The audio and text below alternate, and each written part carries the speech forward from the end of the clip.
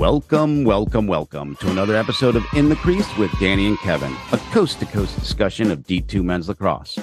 I'm your co-host, Kevin Stenstrom, and with me, as always, is the Marshall Dillon of D2 lacrosse, Danny Moran. Hey, Danny, how's it going? The Marshall Dillon? What are you talking about? Well, so I actually used that last year, and I usually hate to reuse one of your grand titles and tributes, but I had to pull that out this time because for our coaching changes series of episodes, this being our first one, we are starting by heading out west, all the way out west. So I thought, we bring the Marshall back, I see.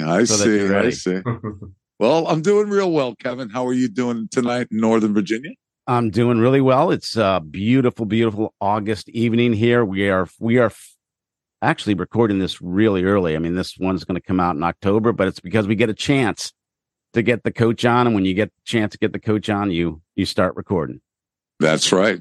These chances are very far and few in between. So when they can get on, we record and here we go. Tonight we have some real cool stuff tonight. Yeah, we do. We're changing it up this year. Usually we start off with just what the regular, the teams that or programs that have coaching changes that have been established. And then the last episode, we do the new teams.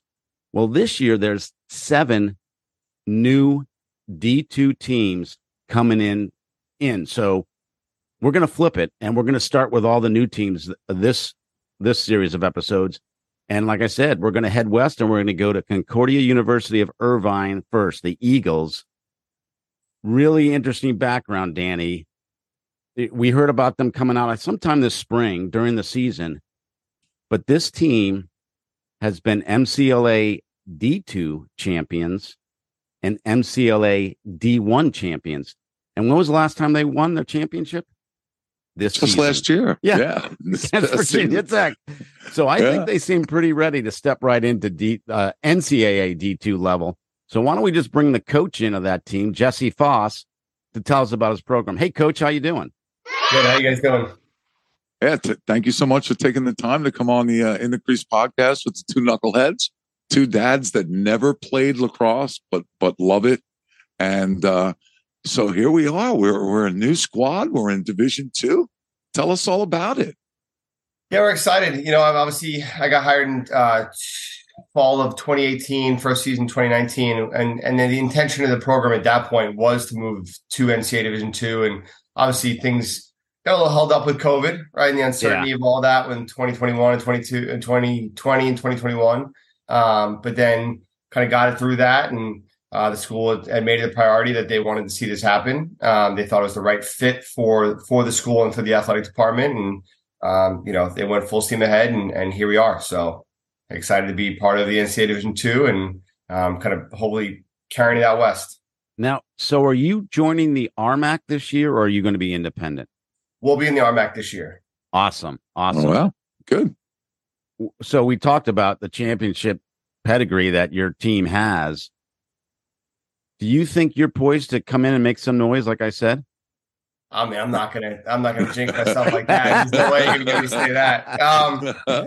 I mean, I would say that we've been set up to be successful with the support we've gotten from the school and the athletic department. I think we have some really great returning players. We have some awesome incoming freshmen, some key transfers that I think will help us be competitive. We'll talk at the end of next spring and before I say how good we're going to be. So okay, how many you got on the roster, Coach? We'll be at 48 this fall. Oh wow, that's great. That's awesome. Yeah. So you guys are getting after it at practice, and you'll be able to do all the things of practice that not a lot of new programs can do, because a lot of times new programs have 25, maybe 30 kids and mostly freshmen, at least from my understanding and the way things have been going the last few years. I see these new programs coming in. They struggle a little bit. They're young. They don't, have a lot of background or senior laden players, but you seem to have the opposite of that, don't you? Yeah. I mean, we've been running basically, I would kind of call us a varsity program for the last couple of years here in the MCLA, right? Obviously, MCLA is a mixed bag of schools that take it more like a club route and some schools that take it more like a varsity route. And our school, our athletes have been acting and treated like varsity athletes on campus. So we've been following all pretty much NCAA Division II rules as far as compliance and time for the last couple of years. So, our guys are used to strength program and, all the stuff that you would do in order to be a competitive varsity athlete. So let me ask you, that was one of my questions, actually, Coach. You basically answered it. What's the transition like, or is there a transition? But you've been running that just like an NCAA D2 program. But is there anything different? I mean, is fall ball different? The amount of time you can spend with the players, or did you run it just the same way as a club that way? It'll change a little bit, and not the grand scheme of fall will be the same, the amount of total hours, but how we allot those hours will be different, right? We come in, Right. We started school this week. We'll start up next week with our 8-hour weeks for a couple weeks there, where we get 8 hours with the boys, whether it be lifting or practice, meetings, film, and then we get into our actual fall ball, 45-day fall ball window, and then we finish up with the 8-hour weeks to finish our fall, which would be different than how we kind of aligned it last year. But honestly, that the total time is about the same. Okay. What do your players think about the move? Are they excited to go into NCAA? Have they been waiting? I mean, I'm sure some of them, as you were recruited, that's kind of the thing that you're going to be going that way, huh? I mean, a little bit, right? Obviously, it was always the intention. It seemed like it was going that way, but I didn't want to sell kids on something that wasn't going to happen. And I was very clear in the recruiting process, hey, when you come to Concordia, this is what I'm offering right now. And things may change, right, for the better here in the next couple of years. But this is what you're signing up for, and so I think some guys maybe knew it was coming, but it was not something that I was selling them on. So, but they're excited. I think they're excited for the transition of it. I think obviously, whenever you leave a season on the last team standing or the win, everyone's a little fresher than coming back in the next spring or the next fall. So everyone's ready to go to this upcoming week.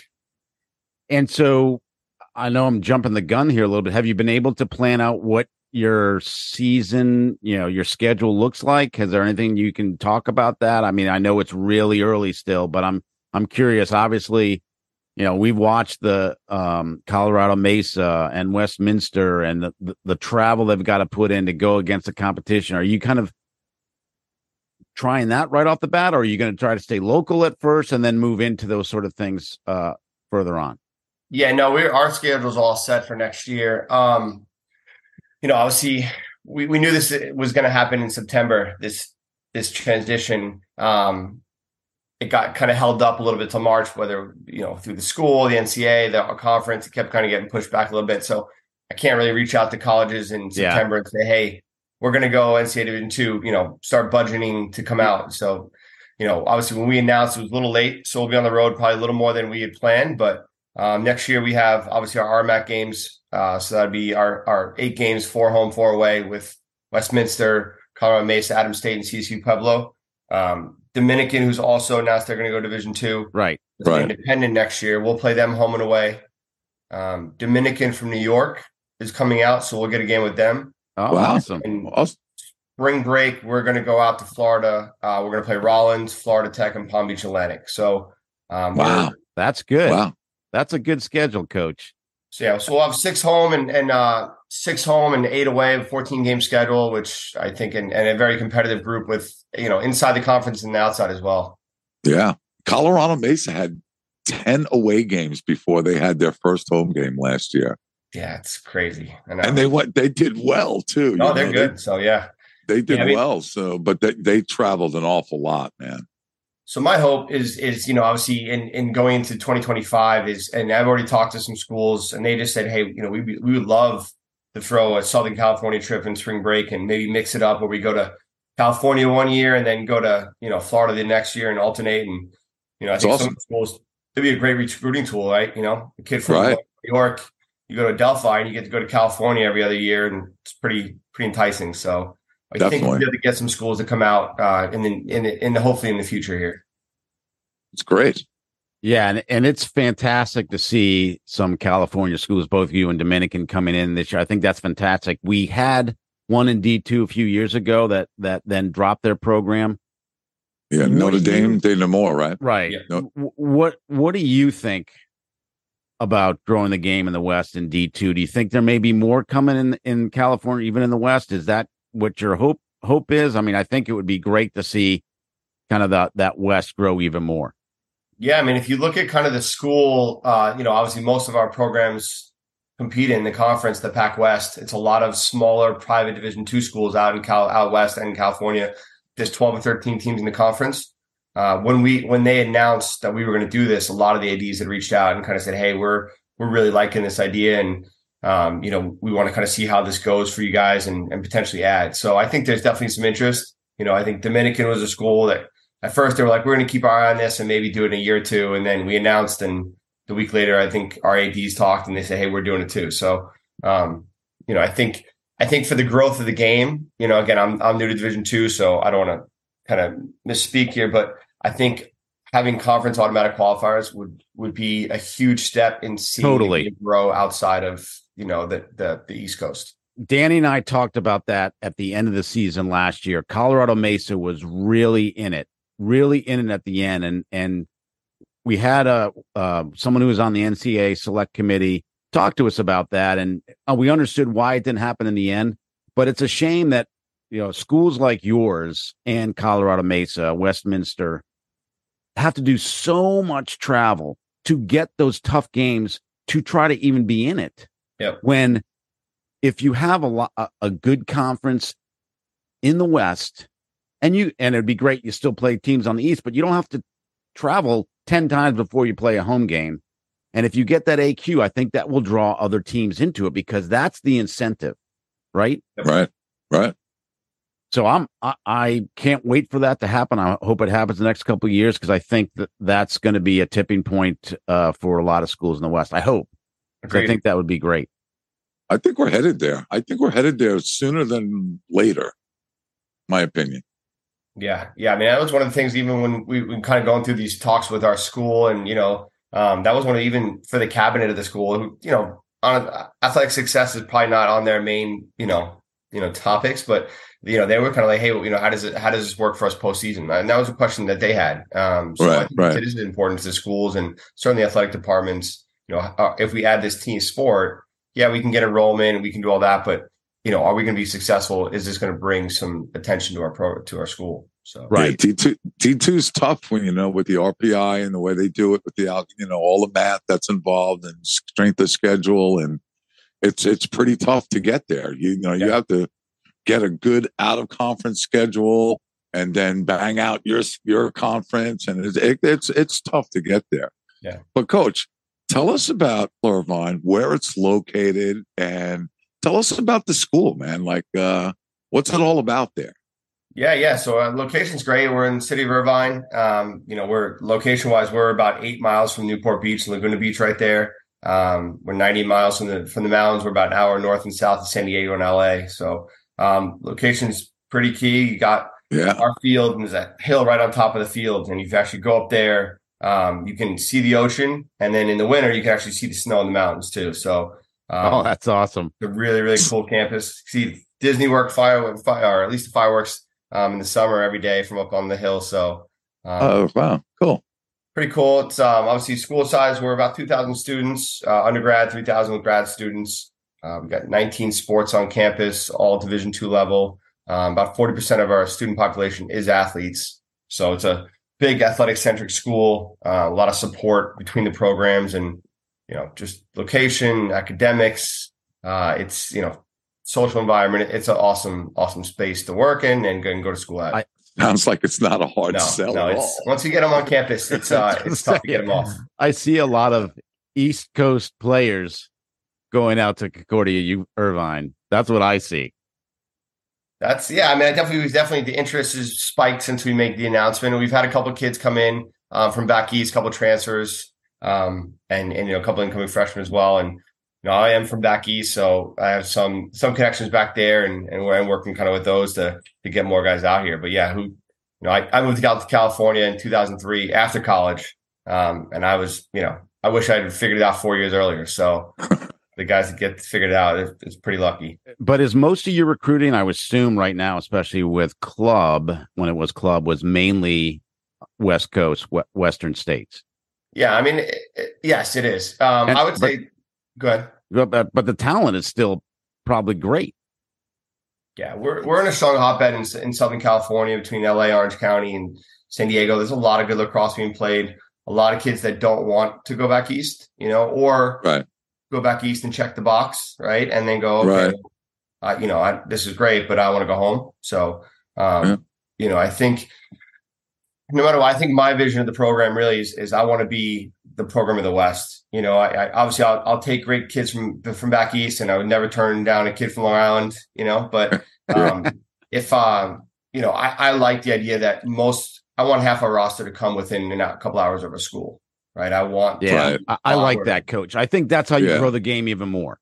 Yeah, so without a doubt. And California has been growing in the last 5-6 years, lacrosse wise. They're really producing some really good teams and players, and they've really come a long way in the last 5-6 years. California kids. Yeah, and there's other areas too that have still not really been, I wouldn't call it California a hotbed, but it's definitely, sought after by college coaches back east. But Oregon, Washington, Arizona, Nevada, Utah, all areas that are not being heavily recruited, and there's a lot of talent out of those states that. Again, if we can provide opportunity for kids to go to a great school and a great location and play NCAA Division II lacrosse, I think it's going to be tough to turn down. All right. Now, you said you were originally from East. Where are you from? Levittown, New York. It's Long Island. Oh, Long Island. I'm in Lawrence. I'm in the five towns. Nice. I can drive like this on Saturday. No, so that's good. Levittown. So where did you get your lacrosse background, high school and college and whatnot? So I played Levittown Division. Okay. And then I went on. I played 2 years at Nassau Community College. Yeah, sure. And then I finished up at Stony Brook University. Great. Yeah. Seawolves. Yep. Seawolves. Yeah. All right. So well, that's awesome. Awesome. So you're bringing that Long Island to the West Coast. A little bit. So been out here for 20 years. He's been out here long enough. You can hear a little bit of the accent, but he's a West Coaster now. But when you learn lacrosse on Long Island, it's a different type of lacrosse on Long Island. And when you bring that back, it's different. Yeah. Would you agree, Coach?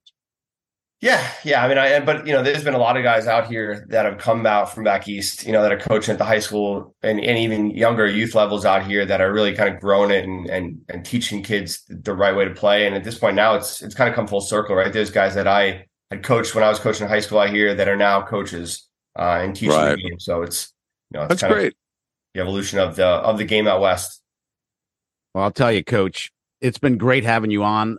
We are really excited to have your team playing in the RMAC and growing the game out west, along with Dominican. But I think it's just going to be phenomenal this year to see it. And we are definitely going to catch some of your games and be talking about them, because it's going to be really fun to see what your team can do with what they did in MCLA and what they bring to D2. I think you guys will be competitive against the other teams, not only in your conference, but out of conference as well. Thank you. Yeah, I'm excited. It's going to be a good experience for our guys, and like I said, good for the game. And great for Division II. Now we're growing the game on the West Coast. To get to California is a great thing for Division II. And like you said, I think it's going to push us closer to automatic qualifiers. And again, like you said, that's just going to draw more people into it. So the game is growing exponentially. Division II is phenomenal. It might have more teams than Division I now. So if we're not over there, we're there close enough with Division I as we speak. So I wish you nothing but the best. Thank you so much for coming on, taking the time tonight. I know you've been busy last couple of days. A lot of guys going onto campus and getting things together. It's a lot for a coach. Hey, tell us about your assistants before you go. Yeah, we got some great ones. And actually, two of them actually played at the Division II level, which is kind of pretty cool. But Austin Lozano is our defensive coach. Austin was an All-American at Florida Southern, a defensive player. I think he still holds some records in ground balls and some other stuff, but just a really high-end student athlete who's academic All-American, on the field All-American. He's come out here. This is starting year 4 with us. Awesome. Mike Reno is our face-off coach. Mike was an All-American face-off guy at Colorado Mesa. And now he's going to have to go battle against them next year. So, he's already nervous about going to the alumni game in the fall out there, because he says he's going to get a lot of crap. So, and then Tyler Schweikert is our goalie coach. Actually, Tyler actually started at Limestone. He's a California kid, Orange County. He started at Limestone, and then decided he wanted to come back and played for me for 4 years at Concordia. Was an All-American goalie for me in 2022, and then now has been on his second year as a grad assistant with my goalies. So, wow, great, pretty complete staff and guys that have been involved in our program for several years now. Well, that's fantastic. I wish you nothing but the best, Coach. I'm sure we'll have you back on the podcast before the end of the season. We'll be talking about Irvine a lot this year, I'm sure, because there's so much new things to talk about in Division II, and we want to bring that to the masses. So we wish you the best of luck, and thanks so much for coming on tonight. Appreciate it. Thanks for having me. I appreciate you guys. All right, Danny, now we are staying in the great state of California, but we're heading a little over 400 miles north up to San Rafael, California. Crazy. Right near San Francisco and Oakland. Two coaches from California on in the same night. This is like a crazy, this is like a landmark podcast. It is, and it's awesome. It's awesome to see that there's two schools from California coming into D2 the same year. Yeah. And the same thing, this program isn't brand new. They've been in MCLA Division II, I think, since 2015. But it's even more interesting is they were in, prior to that, they were NCAA Division II, as I think I recall from their history.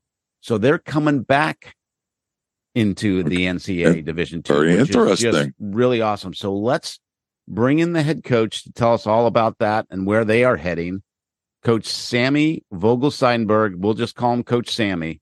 Welcome, Sammy. Coach. How you doing? I'm great. Happy to be here. Happy to talk with you guys about D2 and the big move. So, awesome. Coach Sammy, thanks so much for taking the time with us. Big Ranger fan, Kev. He's got Rangers stuff all over the back on his background. He's on a Ranger couch. I'm liking this guy already. You know. So, are you? I think I never asked you, Danny. Are you an Islander fan or a Ranger fan? Ranger fan. There you go. Okay. There we go. Well, yeah, we're best friends already. Yeah, we already know where this is going. I'll just shut up and let you two talk. Well, thanks so much for taking the time, Coach. I really appreciate it. So, how's it going so far? You got kids on campus and you got things moving along right now. How's it going? Yeah, it's going great. We had guys were in on last Wednesday. So our freshmen came in on Wednesday, and then we had our first kind of team meetings and stuff like that this weekend. First day of school is on Monday, and so they're all back right now. They're doing some captain's practices on their own, and then we get started on Friday as far as like our first team stuff. So great. Yeah, so no, it's good. We got a very healthy squad this year of 54. So we're wow, pretty good. So yeah. Phenomenal. That's phenomenal. Yeah. I was going to ask you about that because unlike a new start, you've already been recruiting. Have you been the coach since 2016? Yeah. So this is my 9th season at Dominican. So that obviously you've got to feel like that gives you a jump start coming in because it's not like you have all freshmen or in a few transfers. You've got a team that's played together. So how are you feeling about that? What's the transition like? Is there really a transition for you? Yeah, no, definitely. I mean, when I came into Dominican, we were MCLA D1, and I got here. It was their second year MCLA. The first year they were on probation, and we had 12 guys when I showed up here. Oh my Lord! Wow. Yeah, and it took a while for us to get to find the right recruits, find the right people to come to a small school in California, but. I think where we are now, we're in a great place. We've had a lot of success with recruiting and, the school center recruits itself. But, I think what you're saying, like, is there a difference? I think the biggest thing is just getting the guys used to doing something different, right? Where in the past we could do whatever we want, right? There's no rules. There's no compliance. There's no hours restriction for practice. We can, first day of school, we were practicing, right? Right. So we're just gone, right? Where now it's like they almost have to be more on their own. And I think that is the big difference. And I think what they're most excited about, is that they're coming in and they're having to do it. And as far as like the roster goes, we're about 50-50 of new guys and returners. So we have about 25 returners, about 27, 28 new guys, right? So, everybody came back that was going to come back from the previous season. And so it's a mix of guys who played MCLA who are still not fully sold on D2, and a mix of guys who are all in and ready to go at D2. So we're just trying to get them all on the same page and get them excited and recognize that being Division 2 is going to be so much better than where we were before. And nothing to knock the MCLA. We loved the MCLA. It was a great time. I played MCLA ball. But I think we're like, the production and the product. Yeah. So let's go back a little bit. You just said you played MCLA. So tell us about your lacrosse journey and how you got into coaching and ended up in Dominican. Sure. Yeah. No, I have my experience was definitely a little bit different in how I got into everything. But I grew up on the East Coast. I grew up in New Jersey. I lived out there until I was 13, and then I moved out to Southern California when I was in high school. So, big shift there. Yeah. When I got out here, it was 2003, and my high school team, Westlake High School, out in Southern California, it was the first time there was ever lacrosse at the high school. And we were the first team. Right. And so, so it was cool to kind of see it grow. And like after playing 4 years, coming back after college with everybody on the team. Right. So with that too, there was no recruiting. There was one travel program in Southern California when I was in high school, and it was the LA Stars, and they were purple and gold, same color as the Lakers. And they did like one tournament and got, destroyed. Right. And Adam, my seniors, like all the guys that I played with, like, I think one guy went to play in college that wasn't MCLA, right? It's like that wasn't a thing then. And so I was also a hockey player, as you can see, but and so I got recruited for both. So I ended up choosing to go to Humboldt State University up in Arcata, California, which is about 4.5 hours north of here. It's a small, about 8,000 student school in the middle of the Redwoods. And they've had an MCLA D2 program since the 80s. So it's a pretty well established program, and so I played there for 4 years, and I had some chances to go play D3. I had some chances to play D1 hockey, and I just was like, I wanted to play. Like I wanted to play. That was the big thing. I wanted to play 4 years. I was a goalie. I wanted to start. So I was able to do that. I was able to play 4 years at Humboldt State, and as a goalie and starting goalie there.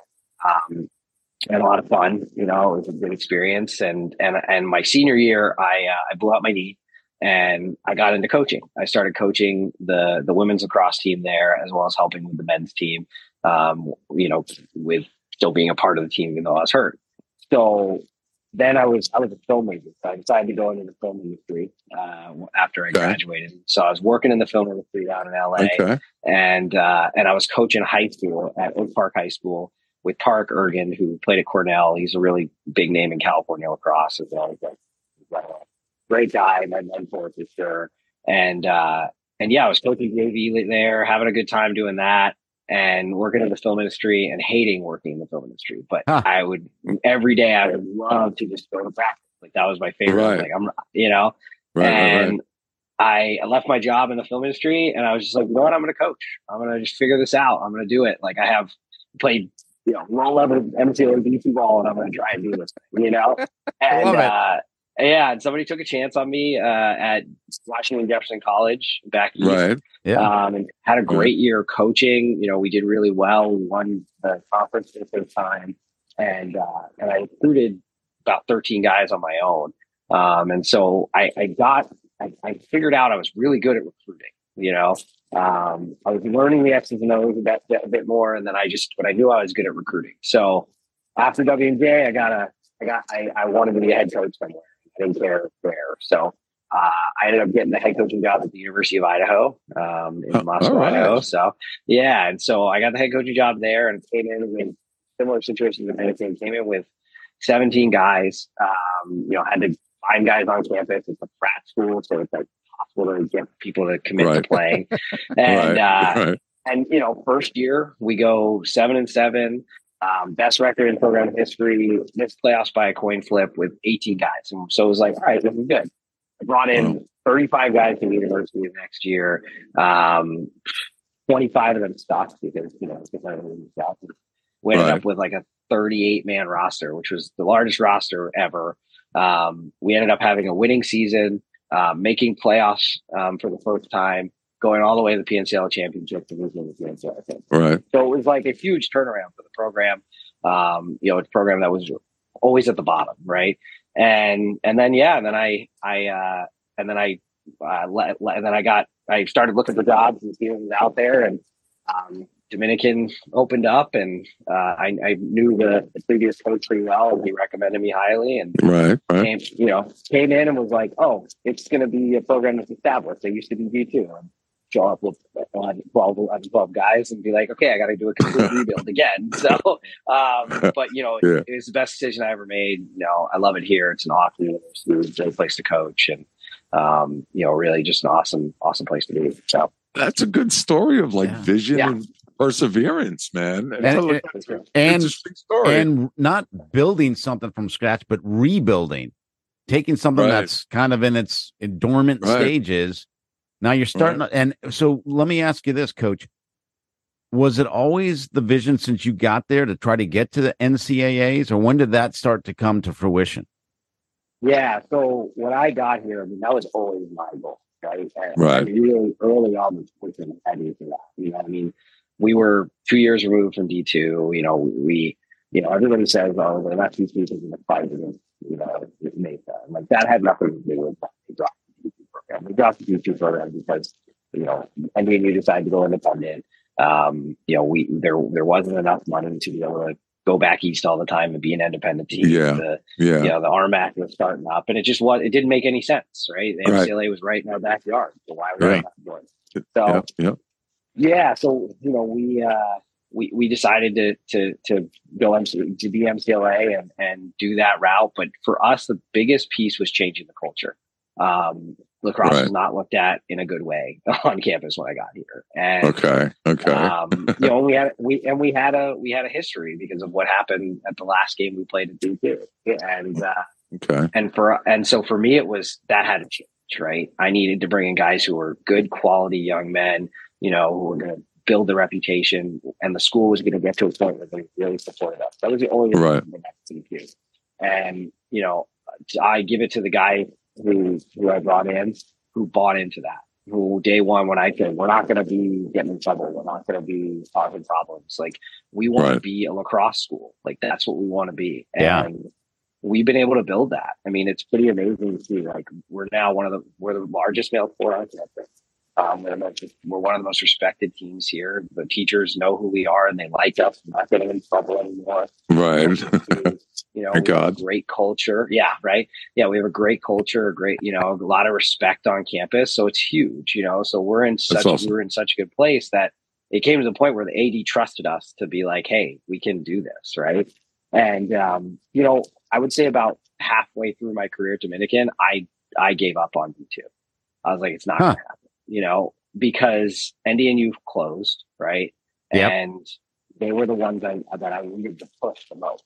And right.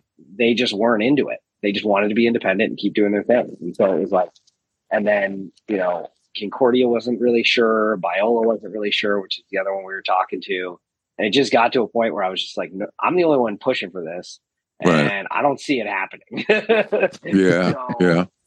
So, but then I realized that the only way we were going to add D2 lacrosse at Dominican was to add a women's team. And so that was my next step was, okay, we need to budget. We need to find a way to raise money for the women's team. So we raised $100,000 to add the women's team at Dominican, brought in a coach. He did an incredible job recruiting. He brought in 25 female students in year one. Wow. And then last year they go and play in the club and they're just it was wild. They were beating teams by 20 goals year one. Wow. And so it was like, so then we realized that they need higher competition. And in May, we started talking about it and we were like, okay, we're going to add women's to D2. We were still thinking 2 years down the road for the men's side. And we called the RMAC commissioner, and the RMAC commissioner said, we want men and women to go. And so then they came back and talked to us, and she was like, what do you guys think? And we're like, let's do it. Sounds great. We'll go for it. And then we let it roll. So it moved fast. We were not expecting it. And mid-May, we were like, we're going D2, and now we've got to figure out that. So it moved really fast. Yeah. So are you going to be independent this year, or are you going to be in the RMAC? Yeah, so that was part of the decision process: is do we stay another year in the club and then go to the Army? Because we have to do the whole, we have to do the whole application process. We're not guaranteed to be back until they approve us, and they couldn't do it for this season. But we were like, okay, well, I think it'll be better for us to go independent, get experience at D2, and then at that point, once it's ready, if the RMAC does approve us, now we're ready to go. So we're doing independent this year, and then we've applied to the RMAC. We're going through the application process now. That's great. That's awesome. RMAC, hopefully. So yeah, that's awesome. So then, what is have you been like since May or June trying to not only recruit but come up with a schedule for your next year? Yeah. So it was like as soon as I found out, I called all the RMAC. We were like, we got to get that one. And then we emailed every single D2 school in the country. Coach Sammy does not quit. No, I mean, awesome, he has more energy. It's amazing. Single D2 school. We'll raise $100,000 for a women's team. And now I'm gonna email every coach and hound them to play. Yeah. Making stuff happen, Coach Sammy. Making stuff happen. It's the only way that I could do it, and just go all in. Right. There's no way I look at it. There's no way I'd be where I am. I mean, like I said, I played M3 D2 ball at a school that nobody's probably heard of, and I've built a career out of it, right? And I've been able to, I work hard, I try and learn, and I learn from the people around me, and then try and reach the goals, and this was the goal, and we got there. And so we emailed every single D2 coach in the country and was just like, what's the plan? And everybody was really excited and really welcoming, but most people had their schedules done, right? Yeah. So, we're making it work this year. We have a lot of road games, but I think we got a really good schedule. We got a good mix of competition, and some schools have been really genuine about working with us and trying to figure out ways to make it all work. So, we're excited about it. And then, recruiting. I mean, we always try. We always had support at the MCA level, so we had athletic scholarships. We had full applicant for the university. We weren't a club sport because there was no club sports at Dominican. Right. So we kind of ran it like a D2 program, which we tried to recruit that way as well. So I would say, most of the freshmen coming in have the ability to play at the level. And then we just wanted to fill in with transfers. And so we got about 6 transfers we were really excited about that are going to come in and make impacts right away. So, right. Yeah. That's great, Coach. I'll tell you what, with Dominican University coming in and Concordia Irvine, with your pedigree, I think there's going to be real competition when you play you just playing the RMAC teams. When the RMAC in another year is up at 6 teams, it's going to be really fun to watch. Because there's been 2 at the top, Westminster and CMU, and they'll go back and forth and they'll play great games. But now with you 2 coming in, and with background, with pedigree, even though they're new programs to Division 2, they're coming from MCLA programs. They got 40, 50 kids on the roster. And Coach Sammy's just going to outwork them. That's all. He's going to outwork them all. He's got the drive. You know that. Yeah. You know that. I appreciate He's got the drive. He's got the drive. No, it's really interesting, man. The Division 2 is growing exponentially, getting as many teams as Division 1, and if not more now. I think we're headed towards automatic qualifiers. If we can get a few more teams in the West and get that West going out there, and I think that's a biggie. And I think we're headed there. Now we got 2 teams from California in Division 2. Welcome. Yeah. It's strap exciting. Yourself in, Coach. The RMAC's no joke, man. Oh yeah, no, we're ready. We know it. It's going to be hard. So do you have any couple of GLVC teams maybe on the schedule? Yeah. So so we have all the RMAC schools, and then we're playing Lewis, Davenport, Tennessee, and Marysville. So we've got all that on the schedule. That is a great schedule, Coach. Yeah, that is a great schedule. It's awesome. Yeah. So awesome. It gives us. I felt like it gives us the right amount of competition, get us to feel where we need to be, and right. Compete against some of the best.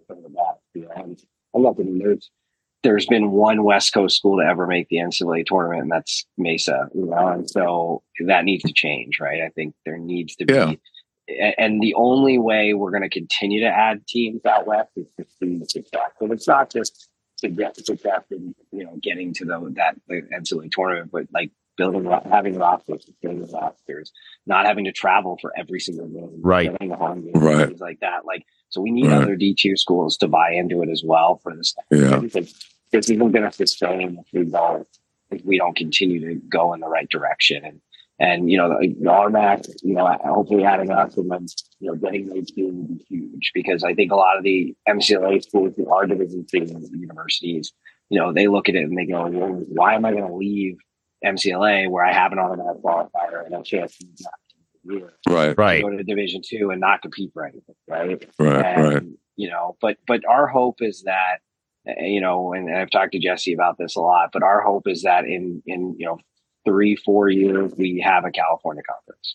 We're hoping we can convince some of the schools out here to join up and not, they've got to see us succeed, right? If we succeed, I think more schools will be interested in joining up. So, yeah, we talked to Coach Foss about that, about the AQ would really be an incentive, just like you said, because it helps you not having to do all that travel just to get a quality schedule together so that you have a chance. Now, you still want some of those good out of conference games, because that's only going to help you competitively. But now you can focus more regionally, which then gets you a chance to still get to the dance, and that is critical for teams on the West Coast or in the West. Not even on the West Coast, but in the West. Yeah, in the West. Yeah. Well, Coach, this has been awesome having you on. I'm so excited to watch your team play. Coach Foss invited us out, so I'm not putting any pressure on you, but Danny and I may have to do a West Coast swing, and travel up the coastal highway to get up to you. We'll have one weekend at CUI and then one at Dominican University. Yeah, come on out. It's a beautiful place. You won't regret it. It's an awesome place to be. I bet. Well, Coach, thank you so much for taking the time to come on our podcast with us tonight. We really appreciate it. We wish you nothing but the best of luck this season. It's going to be so much fun with all these new teams out west and coming into Division II. So we wish you nothing but the best. We'll be watching. We'll be talking about you guys on the podcast, I'm sure. We'll be talking about players and stuff that they're doing on the field. And we're going to keep it real and keep it positive. And thanks again for so much for coming on. And we'll see you soon. Thanks. Yeah, thanks for having me. I really appreciate it. Really enjoyed it. And if you guys ever need anything, let me know. If you come out to California, we'll make sure to show you a good time. So. Oh, that's great. Thanks so much. Yeah. Thanks. Okay, Danny, we're moving a bit farther east with this new program, but we're still west of the Mississippi. William Jewell Cardinals, brand new program. Ryan Burke was named the first ever head coach June 1st, 2022. And he's got some good pedigree. He was assistant at Montevallo for 2 years, and he played and coached at St. Leo. Yeah, with Coach Jurgensen. Yeah. Our favorite, been on. So let's just welcome in Coach Ryan Burke. How you doing? Good. Thank you for having me. I'm pumped to be here. Anytime I can talk lacrosse, so I'm all for it. Coach, thanks so much for taking the time to talk to the two knuckleheads and in the crease. We gave you a little warm up of what we're all about. Hey, welcome to Division II, Coach. Here we go. William Jewell, new program. What do we got? Yeah, I'm excited. When they announced the program, I've already been in contact with the former AD for a couple years. It was a spot I was really interested in. I just think the academics really help separate us. Being one of the most Western schools in Division II kind of helps separate us recruiting wise. And I felt like it had a nice little niche when it came to the academic, programs that we, offer here. So they did it the right way. They gave me a year and a couple months to recruit, which awesome. A lot of schools at Division II do. And it allowed us to pull in some kids that I'm really happy about with this first class, which is, 33 guys from 18 different states, 2 Canadian provinces. So we're excited. We're guys moved in, yesterday and, we had our first meeting yesterday and we're we're off running right now. Now, are they all freshmen, or did you get some transfers in? How'd that go? Yeah, we tried the transfer thing. I just don't know how good of a fit it was at a first year program. We wanted to do it all freshmen, but we dabbled in the transfer portal. But every kid's getting 100 emails that goes into the transfer portal. So we stuck to guys that wanted to build it and knew that, first year is going to be tough. We're going to be younger. We're going to be less experienced. And why I think we have a lot of skilled guys. You're going to be playing against guys 4 or 5 years older than you. So, we want to build this thing right, and it takes time to build something right. So, I think we got the right guys that understand that. That's great. That's awesome. I'll tell you what, Coach, I think that's exactly what you want. You want players who are bought into starting something new and being that foundational people in the program, players in the program. I think that makes a huge difference if they're bought in from that, because that's the kind of mentality you've got to have. You got to know that you're, like you said, you're playing players that are probably 2, 3, 4 years older than you, bigger, stronger, understand the college game a lot better. So I think if you get them bought in, they realize that that's a great way to go. Walk us through what that first year was like after and waiting. Like you said, you thought it was the right way to go, and I think so too. It gives you a little time. But what was that like? Boring. I didn't coach lacrosse for a year and 3 months. I was losing my mind. Watched a lot of lacrosse, talked a lot of lacrosse, but just didn't get to coach it. Selling a vision is kind of tough. And, a lot of times I would tell a kid, are you sure this is what you want? Because it's not going to be easy and maybe not fun at sometimes. So almost didn't like. You're underselling. Yeah, in a way. Yeah. Yeah. It was a little interesting tactic, but, it worked out. And, just recruits. I mean, I called kids, cold call, text, emails. If they didn't answer one or the other, I'd slide into the Instagram messages and, whatever I had to do to get someone on the phone to kind of talk about what we're doing, I did. And, we came out with 33 great guys, but just absolutely boring. I'll tell you, Coach, 33 in your first year. That's a lot of recruiting. That's a lot of texting. And I mean, that's impressive. I mean, typically we've seen, Danny and I've seen recently, they may get up 20, maybe 25, right, Danny, that we've seen in new programs, but not 33. That's pretty impressive. And we've had coaches that started programs with 15 guys. I couldn't imagine practicing that way. I wouldn't sleep at night when I had 15 guys because I needed to get to 20. And then when I got to 20, I couldn't sleep because I needed to be at 25. And it's just a revolving door in that sense. Yeah, I could see that being a little, nerve wracking in the beginning, but now you got your guys, you got you settled, how'd the first meeting go? Good. It was more about what's this week look like kind of with orientation and stuff. But, next Sunday, we kind of have our team meeting about, hey, this is what the fall looks like. And, here's what we're doing. So, a little soft intro meeting. Don't want to scare them away too early. So I have to ask you this because you said you were so bored. I bet you can't wait for fall ball and practices to start. When does that kick off for you? Yeah, I was a little nervous when these guys were starting to get ready to come here, but now that I've got them all in one place, I couldn't be more excited. We start lifts next week. And then we have our first practice next Saturday where we're just going to let the guys, we're going to pick teams as a coaching staff. I just hired, the graduate assistant, from LMU. I'm pretty excited about him, a Texas guy. And we're just going to draft teams and we're going to let them play and we're going to film it. And, we're just going to kind of see what we have. I think that's the big part of being a new program is you got 33 guys that, maybe at high school they were attackmen, but maybe they're better fits at midfield at this level and, right. All different sorts. So we're just going to let them play. We're going to watch. We're going to see what we have and kind of build out our fall a little bit from there. And hopefully, some of the players will say, hey, I get a chance to get on the field, even though I'm an attackman. I get, you're going to make me a midi coach. Hopefully they buy into that because sometimes kids can be, I'm an attackman, what's best for the team, man. Get me on the field. That's what I told me day one, you're not going to be an attackman anymore. You're a midfielder. I said, okay. And he goes, oh, by the way, it's a D midfielder. I was like, all right, I'm a D midi now. All right, cool. We're from starting attacking to D midi in a day. Awesome. Love it. So you know what though? That's for the best for the team. And that's what it's all about, building a culture that's, best for the team. And hopefully you get those players that'll just buy into that. Yep. So speaking of Coach Jorgensen and St. Lou, how do you think your experience there as well as Montevallo has helped you prepare for William Jewell? Yeah, I think, Brad did a great job of just kind of letting me, figure it out on my own a little bit. Right.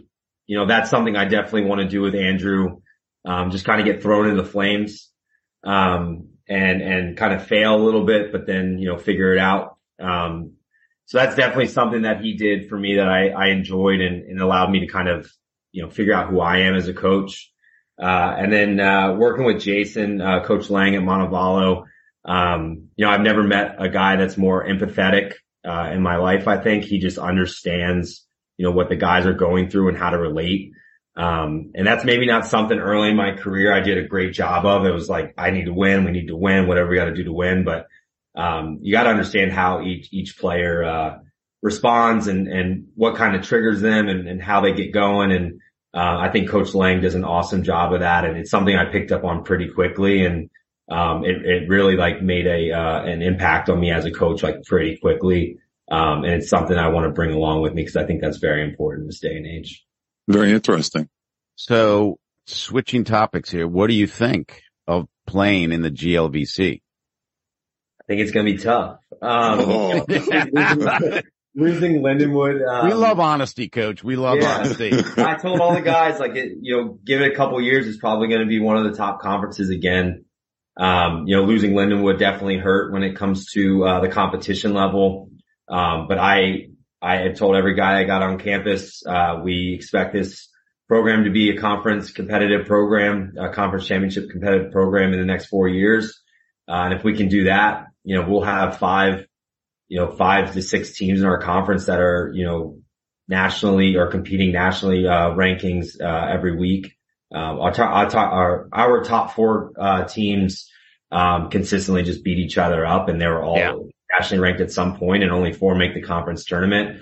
Right. So at 5th in there, it really makes things interesting, but it makes it a really deep conference. So that's kind of what our goal is, in the next 4 years. And I'm excited to kind of help elevate the GLVC a little bit again, with Lindenwood leaving, but, it's all easier said than done.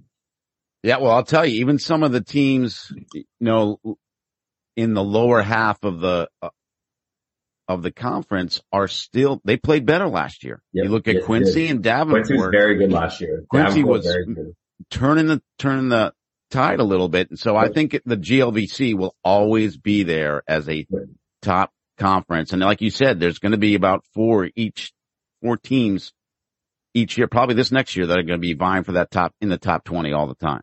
Yeah. Lewis is going to be a lot better. I know a lot of the coaches in our conference. Rockhurst going to be a lot better. Maryville's going to do a great job as always. And then what UIndy can do. Right. So, none of those are easy. And Davenport and Quincy, again, like you said, elevated where they were. And we lost some guys at Quincy. They did a great job recruiting. And I think we open with them. So that'll be at a conference. But that'll be a fun one.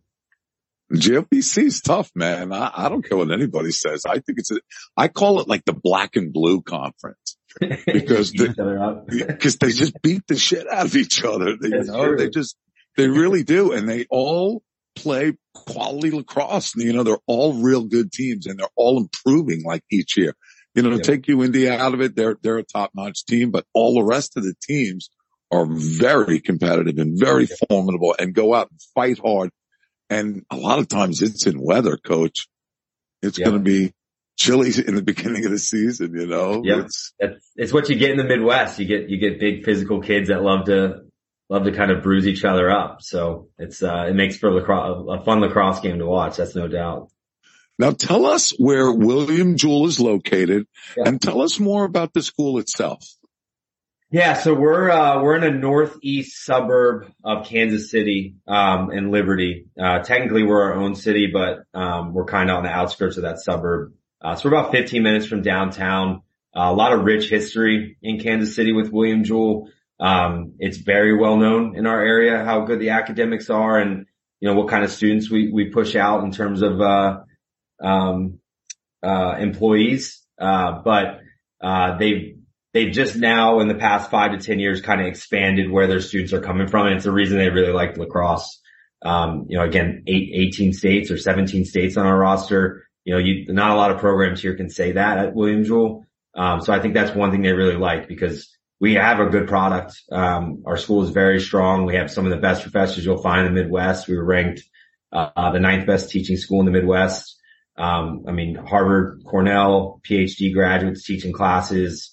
But it's just really well known here. And, we had to expand where our students are coming from. And we did a good job of that, at least with the men's lacrosse program.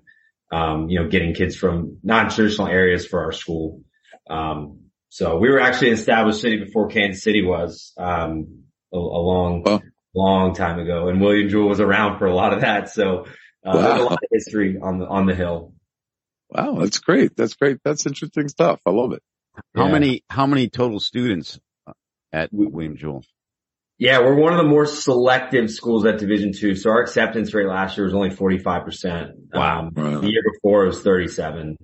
So we're only just under 1,000 students. We are in a growing phase. We've maxed out our freshman dorms, the past 2 years. So we'll probably be at 1,100 in the next 2 years, 1,200 in the next 2 or 3 years, but that's kind of like our cap. So, that's where we can be even more selective again, right? Yeah. But we are in a growing phase like every other private school.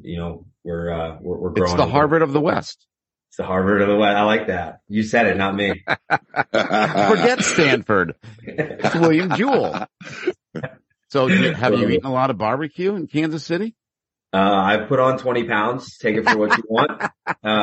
We got a couple of barbecue spots here in Liberty, and then there's a ton in Kansas City. Right. It's hard not to be honest. I bet my blood pressure would be through the roof if I was living there. I'll tell you what. Yeah, got to go keto. Just no carbs. So I've got, one more question for you, Coach. You are D2 through and through. Yep. What excites you about Division II? Yeah. When I first joined Division II, there was under 40 teams. When I went to St. Leo, it was us, Rollins. I think Florida Southern came along. The next closest team was Limestone. So we were on 12-hour trips every other weekend to go to North Carolina or South Carolina. And just the growth over the past, 10 years, since I got into coaching has been crazy. And I think that Division II needed it, but I'm excited for where the game's going. I'm a big component, a big believer in, the growth of the game and what this sport can do for people mentally, physically, and just, life-wise in general. That I just think the growth of it, if it keeps going out west, I wanted to come out west. I just want it to continue to grow that way.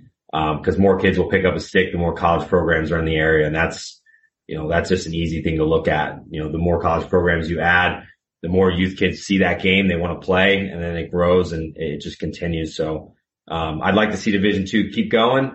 I'd like to be, hopefully at automatic qualifiers here in the next couple of years. I think that's, the thing I'm excited for. We're the only division that doesn't have that. Yeah. And so when we get there, I think the growth continues even more. So I think the next 5 to 10 years, it's going to be crazy at Division II. And I'm excited for the youth that get to see that and be a part of it and, hopefully grow with the game. Oh, it's growing. It's definitely growing. Division II is definitely growing. And, we're putting players on PLL fields now, and it's really crazy. I've seen a ton of Division II over the last 10, 12, 14 years. And I just see Division I players caliber all over the place on a lot of different teams. There's that kid could be a D1 player. That kid is, Charlie Bertrand when we were in the national championship game. Right. And then he goes to UVA and he's a really good player. Sometimes in the PLL. It can happen. And we had Charlie on the show, man. He came on with us. He's a good kid. We had a bunch of D2 guys that went, PLL come on the podcast with us, and really D2 was their start. That was the ones who gave them their start. And look at what it did for them. They graduated, they got degrees, they're all good people, good men, contributing to society. So Division two, as far as I'm concerned, is where it's at. I've had 3 boys go to Division two schools. So for me, I think it's where you can go and play and still get an education and still enjoy the college life. You know, weekend road trip here and there and that type of thing. Whereas in D1, you're married to that sucker. You're not going anywhere without those guys. So yeah, I think the gap between a lot of teams has really shrunk too, over the past like 10 years. You know, when I first started playing, it was Limestone. Like Limestone was the team, and they're still very good programs, still very well run, but there's a lot of teams that are a lot closer to them than they are farther away like it used to be. And every year I think you're going to see that gap shorten and shorten where anyone can beat anyone on any given day. And that's when we get automatic qualifiers. That's what's going to make Division two even more fun to watch. Oh yeah. I think we're headed there. Because that's the incentive for so many of the schools. Get in the tournament, get in your conference tournament and win. Yep. Couldn't agree more. Survive and win, survive and move on, right? That's right. Like really cool. But you know what? I really think that we're headed that way. I think it's another maybe 2 years away, but I know that they're talking about it. That they are. The NCAA is talking about it. It is on the table. So maybe need 1 or 2 more teams to come up on board and get out to that into those Western conferences and build those conferences up, or they might have to join another conference, at some point, maybe just combine 2 conferences. Who knows what's going to happen, but I think it looks like, Dominican is, going to be a independent this year, but then they're going to join the RMAC, which gives them 6. Right. The Peach Belt would be the only, conference without 6. So that's a good start for automatic qualifiers, no doubt. Yeah, 100%. Well, Coach, you were great tonight. Thank you so much for coming on the show with the 2 knuckleheads from In the Crease. We wish you nothing but the best at William Jewell. We're going to be watching. We're going to see your players. We'll be talking about you as the season goes on, and nothing but the best. Appreciate it. Hopefully you can have me back on when we have a little bit of success, but we're going to go ahead and get to work and make our conference a little even harder. So thank you so much. All right, Danny, for our first episode of Coaching Changes with the new schools, as we switched it this year, right? Because there's so many, Concordia Irvine and William Jewell and Dominican. It was great to start out west, I think, and see how those, especially the 1 new program and 2 that are moving from club into D2. Interesting how Division two is growing, especially out west. And these coaches, some of them are going to have a decent team, I think. So, some of them, I think, they're coming in with club championships. And guys on their roster, even though they're new to Division two, they're not new programs. You know what I'm saying? Not brandy new program. So, the Division two grows. It's growing out west. We got a California team now, Kev, and, 2 of them. And I think based on, you talk to them, I think based on where they're at with their programs already being club and actually Dominican having been in D2 before coming back, I think they're really going to help it grow out west and get more D2 schools in it. Yeah. And if they do well, we get them on our podcast. They get out to more people, and more people start learning about these institutions out west that are playing high level lacrosse. And who knows what the future will bring for these teams. But I'm looking forward to seeing these guys play in Division two. I think some of them are going to be in for a little rude awakening, but you know what? I think some of them might do well. Right. And I think William Jewell is a good example. He's recruited well, Coach Burke. He's got a great backing from his school. He's got a great background for himself on what he has done. And I think that will be, it'll be fun to watch what they can do this year. It's going to be fun to watch all of them. And I think it was a great first episode, I think, for our Coaching Changes. Yeah, tonight was fun, and I'm looking forward to the next one. It's been a whirlwind of Coaching Changes. There's a lot going on, Kev. Yeah, there is. So with that, Danny, I guess for this episode, that's a wrap. Coaching Changes, that's a wrap.